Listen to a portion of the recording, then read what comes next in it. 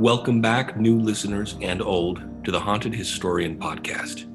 Today's episode took the team deep into Northern California's wine country, where for 2 days we had planned to plant our own roots among the vines to conduct the first ever investigation of what is, in many circles, considered to be America's most haunted winery. What came from this investigation was more than any of us could have expected. It not only verified the legends of the property, but, due to the intensity of the encounters, has left the family wondering where to turn. So sit back, turn off the lights, and enjoy the show. This is The Phantom of the Vineyard.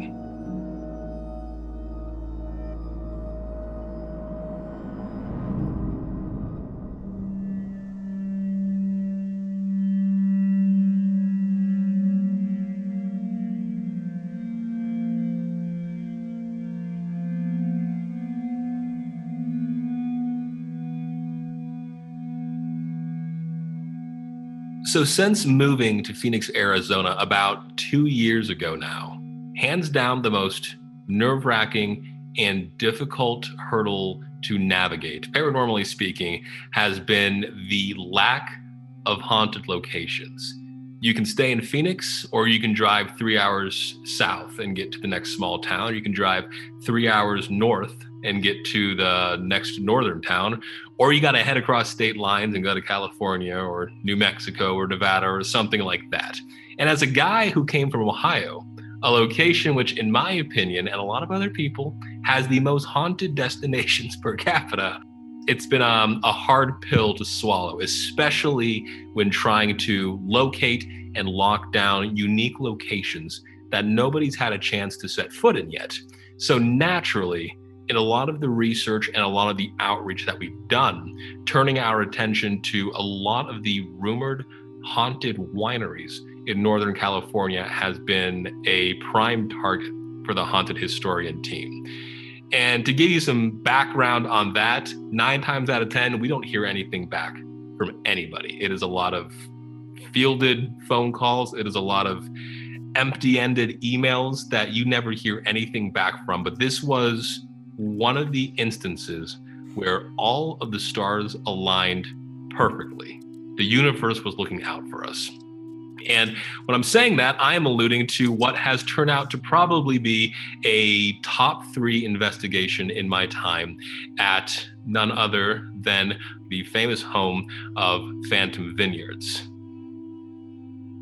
I had coordinated with their marketing team for about 3 or 4 months now, starting back at the very beginning of summer. And this was for myself and another investigator to fly out to Sacramento, rent a car, drive an hour or so out to Clarksburg. And after hours, when all the wine was done being poured, when all of the guests had disappeared and the staff had exited for the night, they were going, for the very first time in their history, to allow a paranormal investigation team to investigate what is, by most accounts, perhaps the most haunted winery in the United States.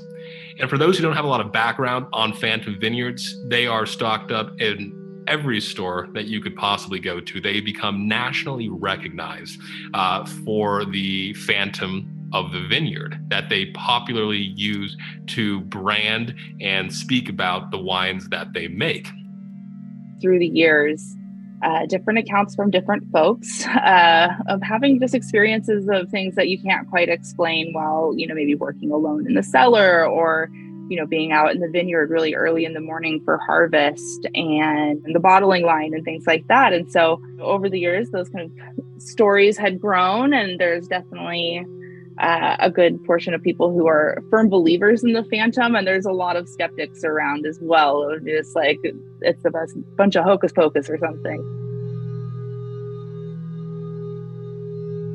The allure for the Haunted Historian team to go there was largely based on seeing if there was any actual truth to these stories that they've been sharing with the masses for so many years that had made the wine so credible, especially as they began teaming up with a lot of leading horror and paranormal icons and social media.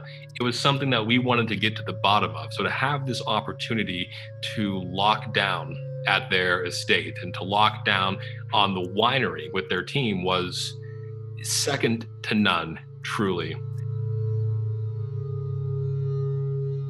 I will say it was visually and aesthetically a lot different than a lot of the mansions we go to or hospitals or things like that. It was a gorgeously designed and immaculately kept estate there, and the properties out in wine country.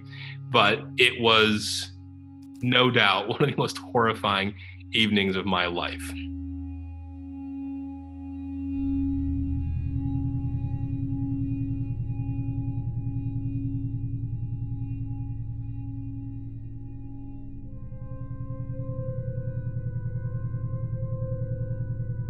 It was on the weekend of, I want to say August 6th.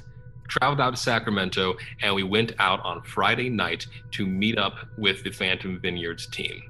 This first day of the weekend, they were intending only to give us a run through and a tour of the 3 buildings that stood on the property. The very first one was the publicly facing building. It was the tasting room. It was kind of the private events, private party room where they set up a lot of their dinners and galas and things of that nature. We went in there, we got to meet their team. They were absolute sweethearts. They had a whole gift box ready for us with wine and merchandise and things of that nature, but they walked us around. They showed us where a lot of the more popular events had happened, where a lot of staff members had heard odd things or heard footsteps in the stairs.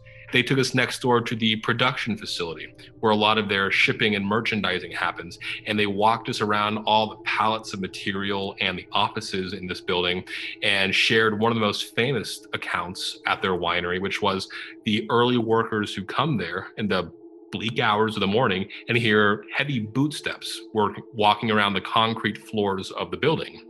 And in what we didn't even expect as an opportunity, they took us next door to what was the former house of the owner for Bogle Winery, one of the owners.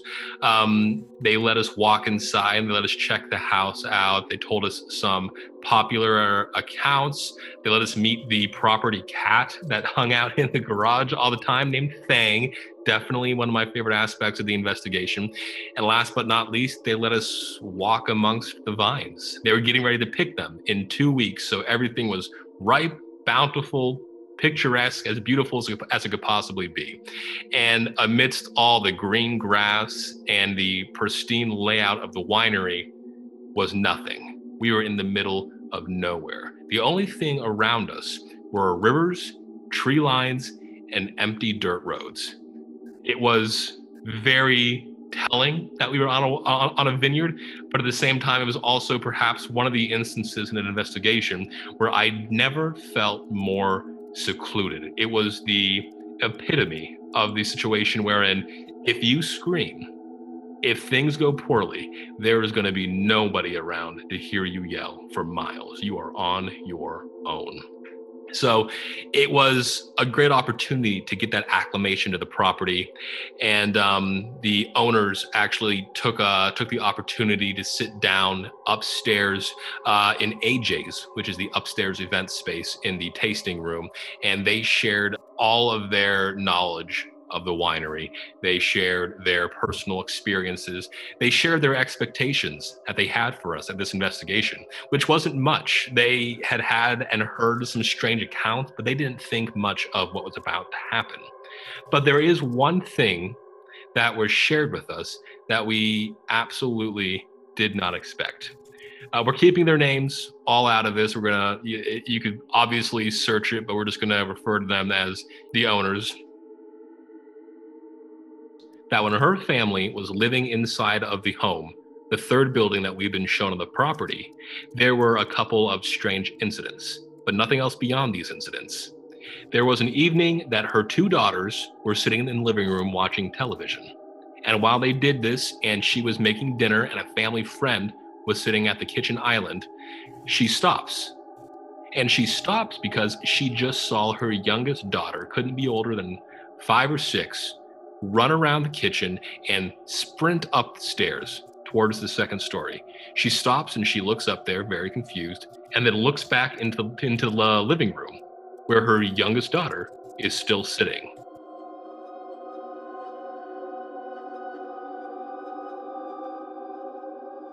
She tells this to her friend, who kind of, as you can imagine, brushes it off. But the very next night, it's the same situation. The family friend is over, they're making dinner, the daughters are in the living room, and he sees a little girl, looks exactly like the youngest daughter, run around the kitchen, sprint up the stairs leading to the second floor, only this time he hears a as soon as that girl gets to the top of the steps. This was not information they had ever shared with anybody. The look on the eyes of the employees of Bogle Winery, as the owner told us this, was very thrilling to see the fear in everyone's eyes. Not in like a mean way, but in the sense of, we are getting firsthand accounts right now. This is information that is not divulged to any member of the public, even to their own staff. So that was peculiar, to say the least. And as we packed up the car and expressed how excited we were to return later on in the weekend, tomorrow evening to be exact, that was top of mind on the conversation for my fellow investigator and I as we headed back to our Airbnb.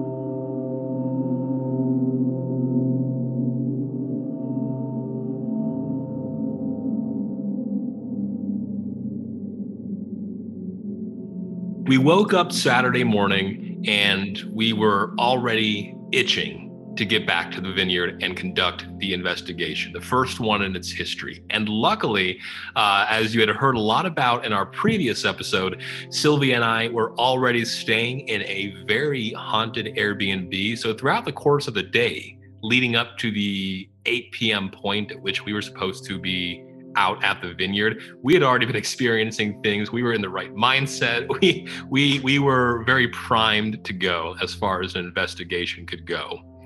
But we were very fortunate in that for the evening, we had two members of the Bogle Winery team who were willing to lock down and join us to be able to see if they could gather any social media content, if they could have some firsthand encounters alongside the haunted historian team that they'd be able to relay back to the company and perhaps help further develop the legend of the Phantom of the Vineyard. And their names were Brenda and Whitney. And we actually have Whitney here with us right now, who is willing to share some kind of mental feedback on what they thought going into it and what actually unfolded throughout the course of the night. We expected to not have such of a big role in the investigation, I guess.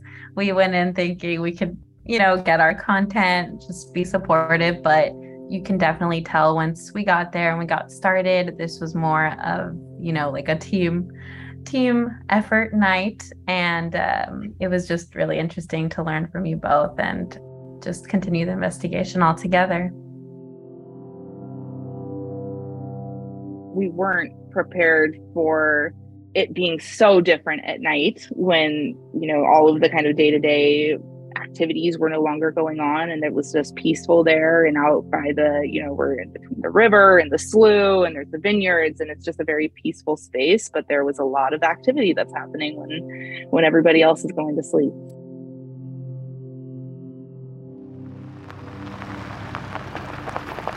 We pulled into the gravel lot of the, at that point, empty vineyard parking lot, pulled all of our equipment out of the back end and started making way immediately for the tasting room. We were met by Brenda inside of the tasting room, who, for whatever reason, couldn't figure out where the lights were at. So from the very get-go, we were already covered in darkness, and we had our phone flashlights out, setting up our cases, pulling out EVPs, EMFs, REM pods, grid lights, everything of that nature. We let her know what the plan was for the evening. Primarily that we just wanted to go down the line. We wanted to first investigate the tasting room. We wanted to then go over to the production facility where the brand's most famous incident with the stomping boots in the morning emanates from. And then we'd finish off on the family home where we had the other evening been shared the information that a small girl kept running up the stairs there. But we didn't get that far into unpacking until the evidence already began happening. And I want to make note for listeners, and I've said it before, I'm sure I will say it again, and I'm going to say it right here. Investigations like this at locations that have never been visited in this particular capacity are typically considered baseline investigations. Spirits there generally don't know how to interact with a lot of the equipment that we have. It's very touch and go. It's very informative in how we interact with them. We were hoping throughout the course of the evening that we might get an EVP response. We might hear something with our own ears that was definitive or at least strange. Something that we could both board our plane the next morning and say, there is some validity to the Phantom of the Vineyard. There is something there. And I'm just going to say, before I proceed into telling the events that unfolded that night, there is a lot more to the Phantom of the Vineyard than even the Bogle Winery team knew. Something that is a lot more mysterious, that is a lot more multifaceted, that is a lot more powerful than even myself and Sylvia had expected. As we stood in the main entryway of the tasting room, we were all absolutely startled when the back door into the tasting room slammed shut. It was such a force that I jumped around and I looked at Brenda, who was over behind the bar, and I asked her if she just slammed the fridge, or if she moved the trash can, or she did something of that nature. I asked the same thing of Sylvia, but they were already looking at me with the same look of shock. And we look at Brenda and we're like, what was that? And she said, without a moment's hesitation, that was the back door to the winery. When we first got there and we heard that first door slam, I wasn't expecting for it to just start all of a sudden, but I guess you don't do that. You don't go in saying, okay, we're starting now, but it was definitely a welcome to the whole experience. I immediately send Sylvia outside the front door. I ask her to loop around the building and see if anybody's here. Mind you, we're the only car in the parking lot. There are no cars on the road. It is pitch black. It is blacker than night out there in the middle of wine country in California. Brenda and I, we go to the back of the door and we open it up and we look around. There's nobody there. And perhaps the most damning piece of this evidence is that it is a mechanized door, meaning it cannot rest on its hinges slightly opened. It will close magnetically. It cannot be pushed open and not closed immediately through the just general mechanism force that swings it right shut. It is a heavy metal door, a security door, essentially, that nobody can tamper with unless you are a physical person or unless you are a powerful entity. And it took 45 seconds into us standing inside of the tasting room for the door to slam.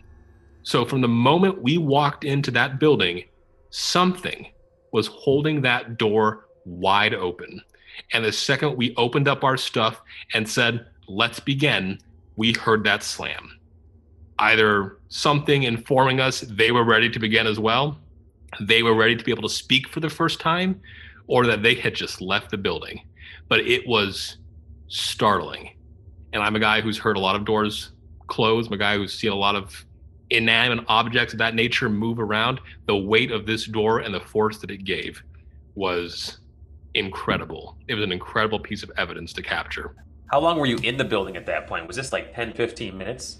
This was 45 seconds. We hadn't even gotten all of our stuff out of the bags yet.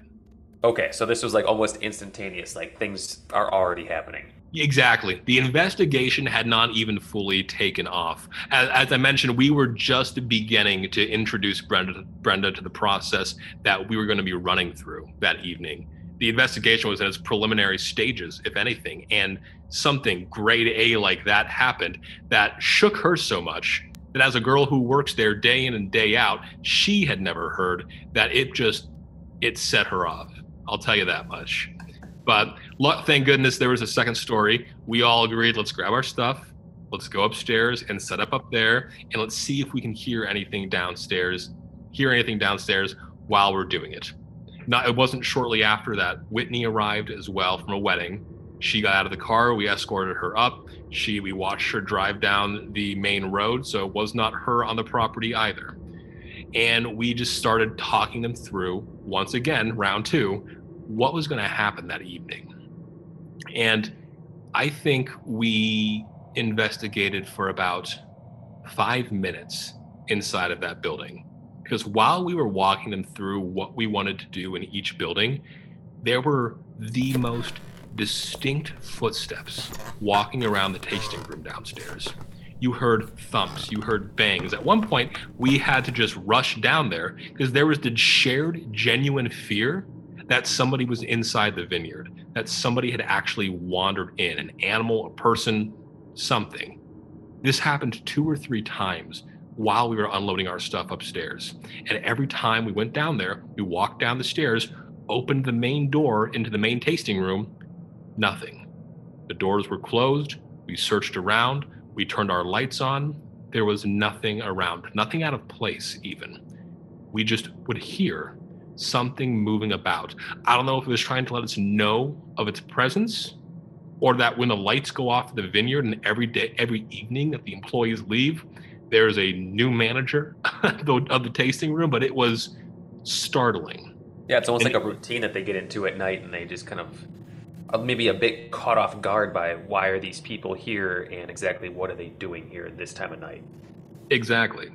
And I can't express enough that, at least at the very least, how nice and modern everything looked almost instilled a mental fortitude in all of us, that we were always willing to walk around and check things out and go into that room alone or do this or that. But it was such incredible footsteps, and with your own human ears that you could hear moving about, that you were fine going down there alone and checking it out.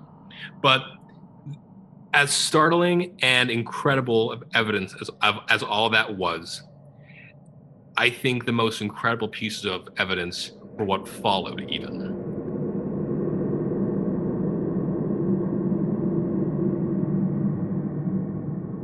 We opened up the main doors of the tasting room and began going down the line of buildings. We closed all the doors, both the door to the upstairs, it's also a mechanized door, so it closes on its own, and we also closed the front door to the vineyard, and we made way for the production room. The production room, throughout the course of the evening, was probably the most mild-mannered room. What was very interesting to experience there is that we actually did catch audio evidence of what sounded clear as day on the other side of the building, heavy boot steps walking around. It lasted for maybe 3 or 4 seconds, disappeared, and nothing else in that building happened the entire evening. But I remember turning to Sylvia and to Brenda and Whitney and saying, I don't care if anything else happens the entire course of the evening. This entire national brand was built around the evidence that we just witnessed firsthand. That is incredible.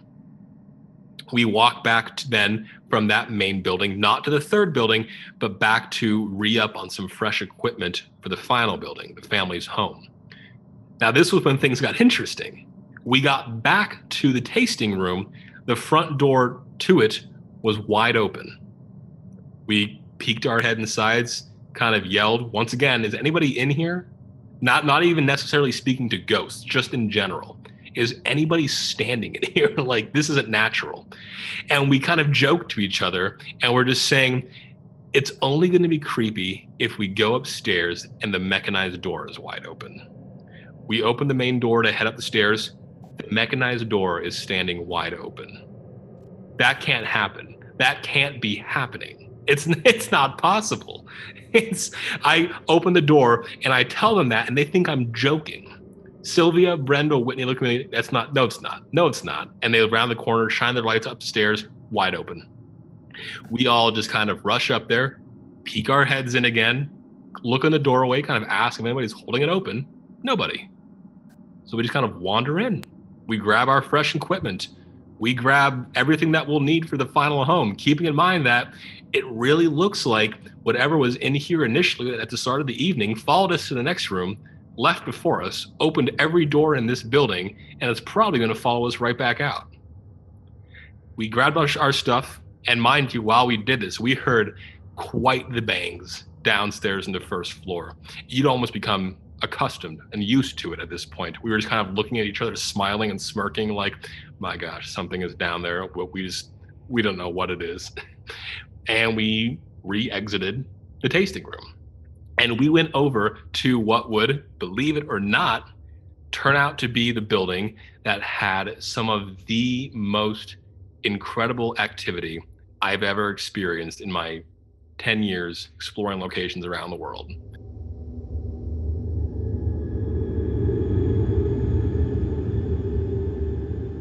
We went into the former family's home. Some furniture was still in it. It was a very closed off home, a lot of different rooms. It had a very heavy feeling to it. To account for that, I just kind of account for there being no AC running in it for like the past week or so.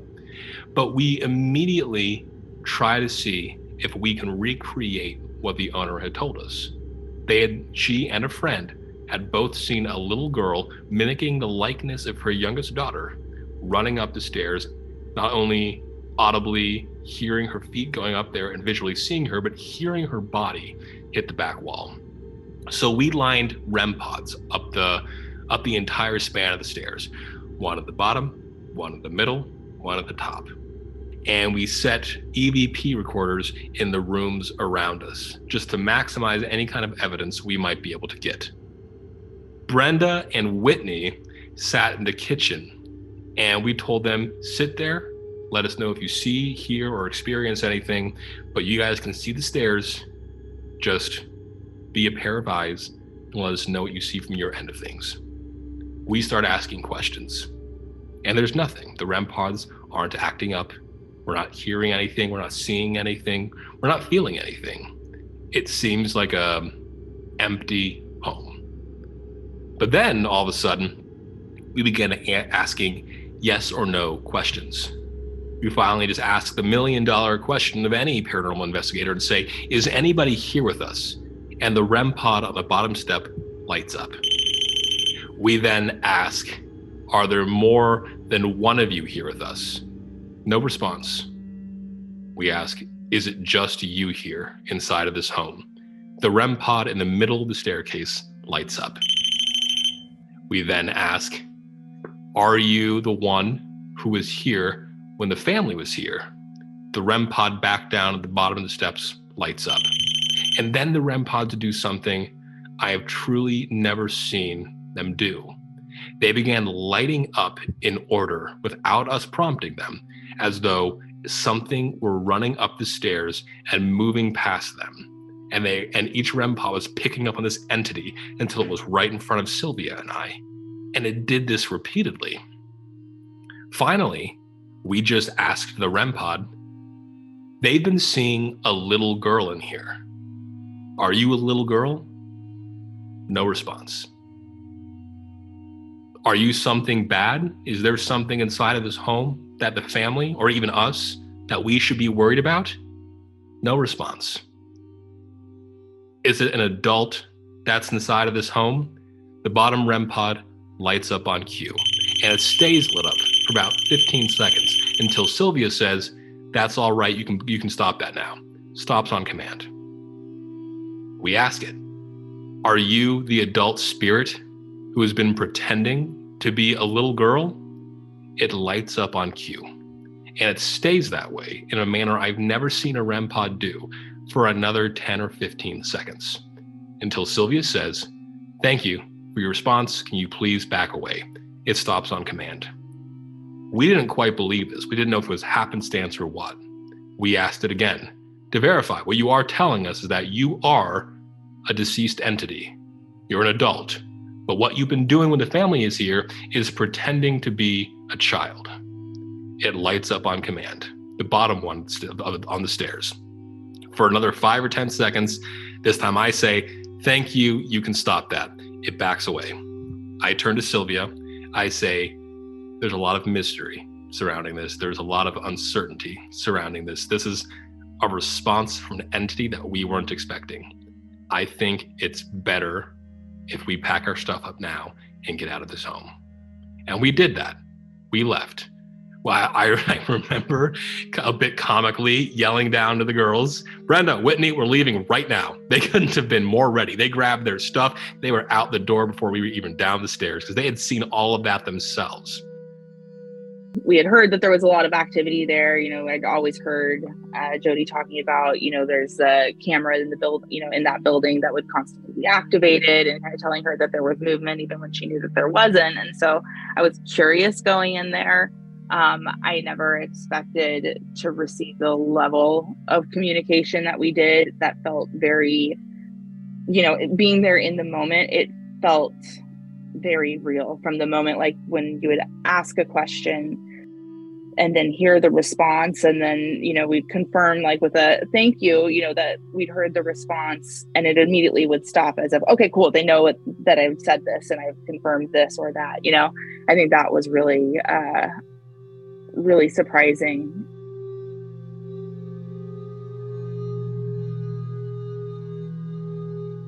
We got out to the parking lot and we were heading back across the way to where our equipment was in the tasting room.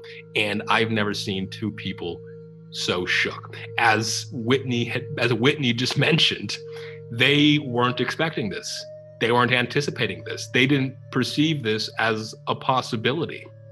But it was so visceral, it was so real, and it was so incredible that they got to be there and see something like that with us, a direct question and response like that on cue.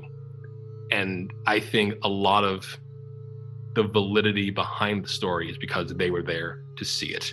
But we were planning to be there for 3 hours more, and I had to honestly check in with them. We had to end up cutting the evening short after that experience because they no longer felt safe or wanted to be on the winery's property after seeing that. So we went back. As we packed up our stuff, we heard, of course, more footsteps and bangings in the tasting room beneath us. That was absolutely startling. They made damn sure that I was the one who went down the stairs and made sure everything was fine and nothing was going to jump out and spook them while they were down there. We went out the front door. We all turned off the lights together, locked up all three main buildings. We thanked them very appreciatively and with gratitude for having allowed us to come out here and experience this.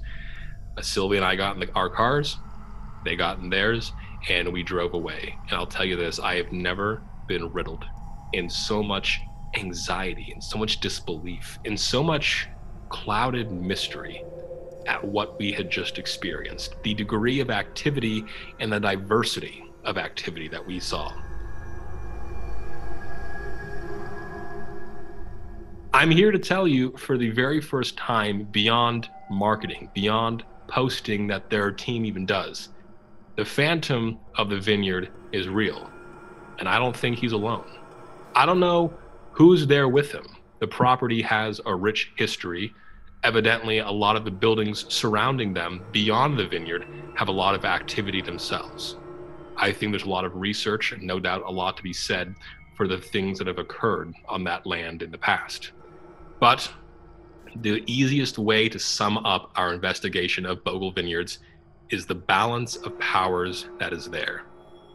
I think that the phantom of the Vineyard is inside of the tasting room.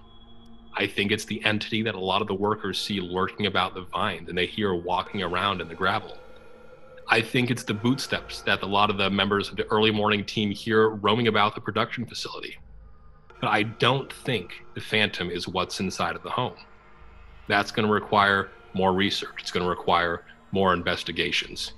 But I do think whatever the phantom is and whatever's inside that home, they know about each other. I don't think that they're working in tandem. I think they're living symbiotically and apart from one another. But I think, and I was very proud to be able to tell their team, there was a lot more to the history of this land. There was a lot more to the Phantom Vineyards brand than even you guys know, and even we know. And the most exciting part is that the best is yet to come, what the entirety of that story entails.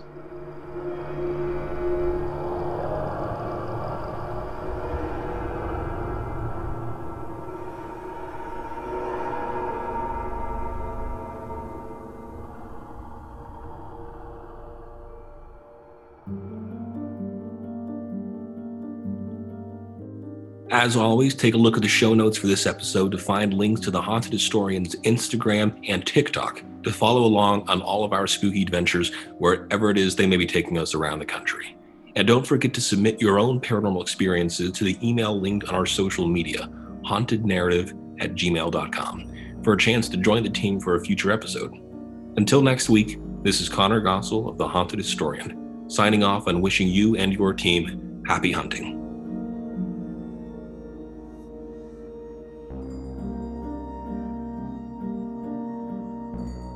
The Haunted Historian podcast is written by Connor Gossel and produced by Josh Hughes, with original scoring created by Tyler Quinn.